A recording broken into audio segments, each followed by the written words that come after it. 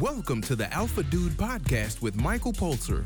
What would it be like if you knew that you were unstoppable and you could live life on your terms? Better yet, how good would it feel knowing that on your deathbed, you had fulfilled all your potential and more? Life on Earth has a beginning and an end. It's what you do in the middle that counts. Let's look at how to make that part even better.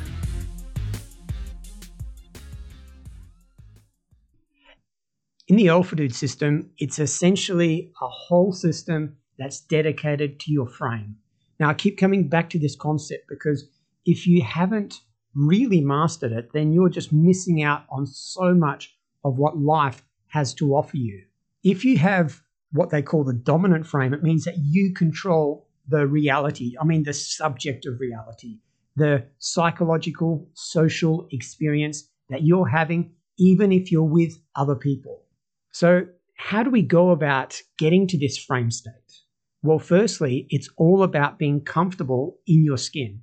And if you're not comfortable with who you are, whatever you do will be sabotaged. And that's why I say in the system that you must address the dude aspect. You must address yourself first. You try and clear away all the crap from the past. And we've talked about that and we'll continue to talk about that in future episodes.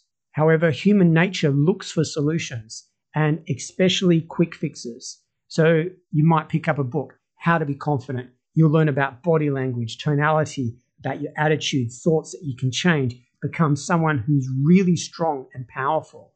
But at the end of the day, you've essentially built this amazing mansion on this foundation that's going to crumble. And people can see that. I like to say that if you haven't taken care of fixing yourself first before doing the additions, then you're just going to amplify whatever insecurities you have and whatever problems you have. And we all know those people, those loud mouths who are just like empty vessels, making the most noise, being really irritated. Maybe they're a bit narcissistic. Maybe they're just irritating. Maybe they're just prideful, whatever it is. You know these people.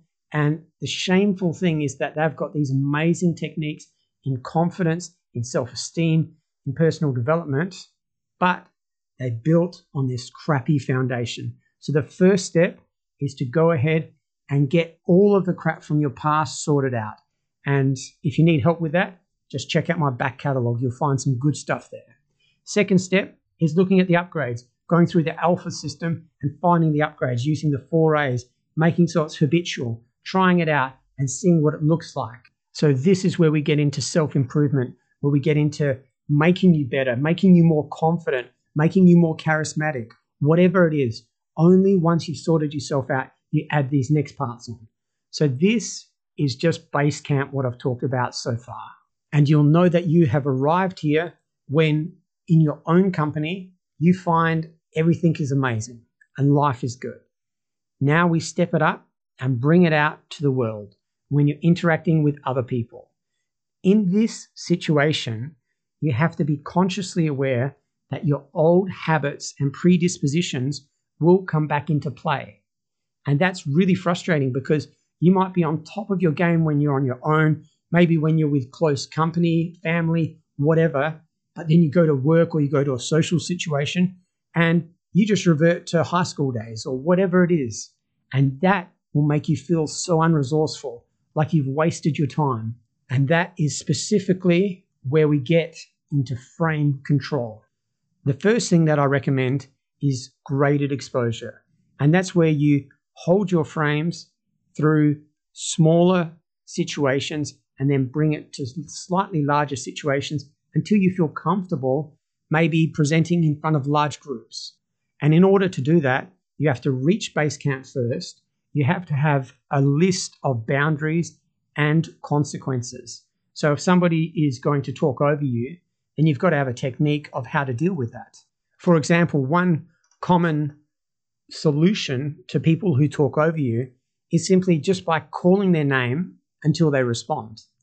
And that means that somebody talks over you and then let's say his name's David. You say, David, David, David, David, David. And then he looks over at you and then you might do a bit of a laugh. David, listen, mate, what you're saying is funny, but what I think is, and that way you've disarmed the interaction, you've got to make your point and life goes on.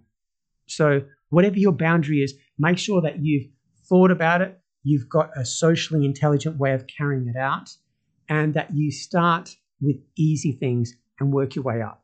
So get base camp, get your boundaries, and then we move to the next step. The next step is taking notice of the other person's frame. People are always competing with their frame of reality. If you're in an interaction with somebody and they're describing their experience, they want you to understand what they're communicating. But at an underlying level, they also want to bring you into their reality. Now, that might be a good thing or it might be a bad thing. However, my best advice is that you should stick to your reality. And from this position, you won't be influenced, you won't be manipulated, and you'll get to really develop relationships on your terms. And if you have cleared out the crap from your past, then you're not going to be manipulative either. And it's going to be an amazing relationship that you're going to develop with anyone. So in order to achieve this level, we have to work on a concept called disrupting the other person's frame. There are so many ways to disrupt the other person's frame that the rest of this podcast will focus on such techniques.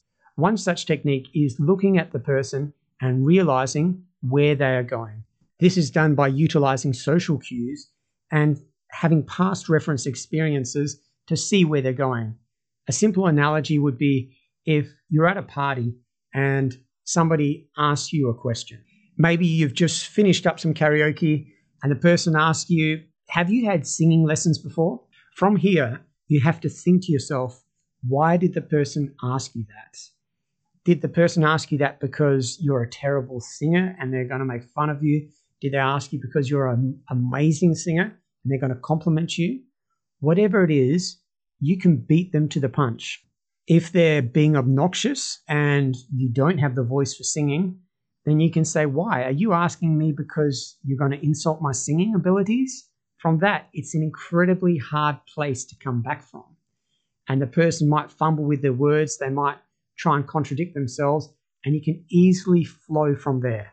Maybe make a joke out of the situation, whatever it is, just using your social experience in order to move ahead. If the person is there to compliment you, then you can say, why? Do you really love my singing? Yeah, I've had a few lessons. What about you? Are you a singer? And see how the relationship moves forward from there. Again, it's all about maintaining your frame. And when I say maintaining your frame, I'm more saying that maintaining the ability to stay true to yourself, not to be swept away by the other person's beliefs of you. Because we've all had those situations where people measure us up mentally and put us in a box and treat us in a certain way. And it's only through maintaining our frame that we can have a sense of self-respect that endures. Another technique is the use of humor contrasted to being serious. So if you're in an event and somebody is using humor and it feels like they're using humor maybe to be a bit abrasive, to hide things, then you can point to that directly. And you can say, you use humor a lot. Do you use that when you're insecure, or do you use humor to cover up things, or when do you want to get serious about what we're here to talk about? Whatever it is, you can use your social intelligence to get to the right answer. But you can see what I mean. By looking at seriousness and humor, you can go between the two and you can be the arbiter of it. You can control what happens in this respect, thus giving you control of the frame game. And the final technique I want to touch on, I just want to touch on this because I've spoken on this in past episodes, is maintaining your frame through your mindset. Your mindset is developed at base camp about yourself, but you can also have a mindset about the other person. And that means that you can put your frame onto the other person. As I said, the other person might box you into what they think the frame that you fit into. But if you box them in to a helpful frame that will help you in the interactions, then that will go so far. An example of this might be if you're at a party and somebody is really obnoxious. You could get upset or frustrated by this, or you could say, wow, this guy was once a really cute baby. This guy has probably got no friends. This guy maybe just got fired. Whatever it is, to help you put yourself in a state where you pity the guy. And from that position, it's incredibly powerful and it's incredibly hard for them to manipulate you. So that's it, guys. This is all about frame control today. I want you to think on this and to really apply it to all areas of your life. Let me know how you go, and I'll see you on the next episode. Hope you enjoyed the podcast. If so, rate it from the place you downloaded it. For any questions, send an email to michaelpulser@gmail.com.